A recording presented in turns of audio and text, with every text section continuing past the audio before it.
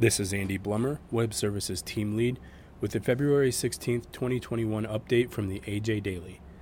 Today's AJ Daily includes news of a research project on tracking diseases, an announcement from the USDA regarding foreclosure and mortgage forbearance deadlines, and an opportunity to attend the Animal Agriculture Alliance Virtual Summit. Tracking Transboundary and Emerging Diseases. Adapted from a release by Mallory Pfeiffer, Texas A&M Veterinary Medical Diagnostic Lab. Transboundary and emerging diseases are constant threats to the livestock industry.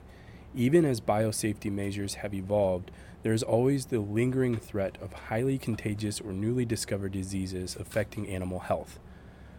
Through a newly founded project, researchers from Cornell University's Animal Health Diagnostic Center and the Texas A&M Veterinary Medical Diagnostics Laboratory aim to mitigate risks certain diseases pose to the cattle industry by developing technology to detect diseases before outbreaks occur or become widespread. Diego Deal, associate professor at the Cornell University College of Veterinary Medicine, will serve as project director, and Kirill Dimitrov, Texas A&M Veterinary Medical Diagnostic Laboratory Virology Diagnostics Section Head, will co-lead this $1 million project. For more information, please visit angusbeefbulletin.com/extra and select the Health and Nutrition tab. Biden announces foreclosure moratorium and mortgage forbearance deadline extension. Adapted from a release by the USDA. The USDA announced an extension of eviction and foreclosure moratoriums on USDA single-family housing direct and guaranteed loans through June 30th, 2021. The actions announced February 16th will bring relief to residents in rural America who have housing loans through the USDA.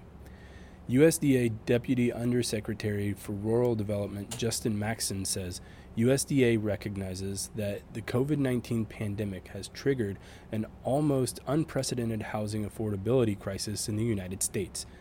That's why the USDA is taking this important action today to extend relief to the hundreds of thousands of individuals and families holding USDA single-family housing loans. While today's actions are an important step for them, we need to do more. To read more, visit usda.gov/media/press-releases. Timothy Caulfield to address misinformation in the time of COVID-19 at 2021 Virtual Summit. Adapted from a release by the Animal Agriculture Alliance. Timothy Caulfield, author and professor of health law and science policy at the University of Alberta, is slated to speak at the Animal Agriculture Alliance's 2021 Virtual Stakeholders Summit, set primarily from May 5th through 6th. In his keynote presentation, Caulfield will provide his take on addressing misinformation in the time of COVID-19. His latest book, Your Day, Your Way, The Fact and Fiction Behind Your Daily Decisions, will be available at a discounted rate for purchase during registration. Early registration discounts are available through February 28th. Hannah Thompson-Weeman, Alliance Vice President of Strategic Engagement, says, in the times of a global pandemic, the dissemination of accurate and research-based information is even more paramount.